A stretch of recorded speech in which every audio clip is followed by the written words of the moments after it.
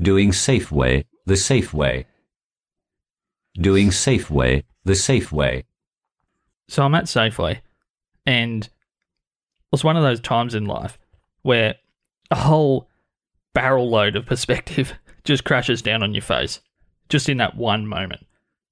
So I'd always wondered why comedians and joke writers and comedy shows, everything in the comedy world, made so much fun of people that wear toupees.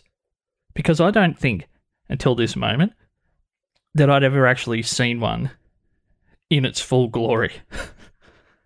This really well-dressed gentleman, great shoes, fancy pants and shirt, looked like one of those young, learning to be a doctor types that can't tell you anything. They draw blood and you end up spilling it out onto the floor of the surgery, but they're dressed really well. They're half trustable. They're halfway to being a doctor. He looked like one of those people.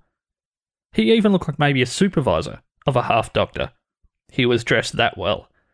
He comes towards me and then I see this thing on his head that I swear was roadkill. I'm having trouble controlling the images, making me want to laugh. It was so bad. It was like a dead fox was corkscrewed to his head and then spun sideways, so the tail was hanging down the guy's face.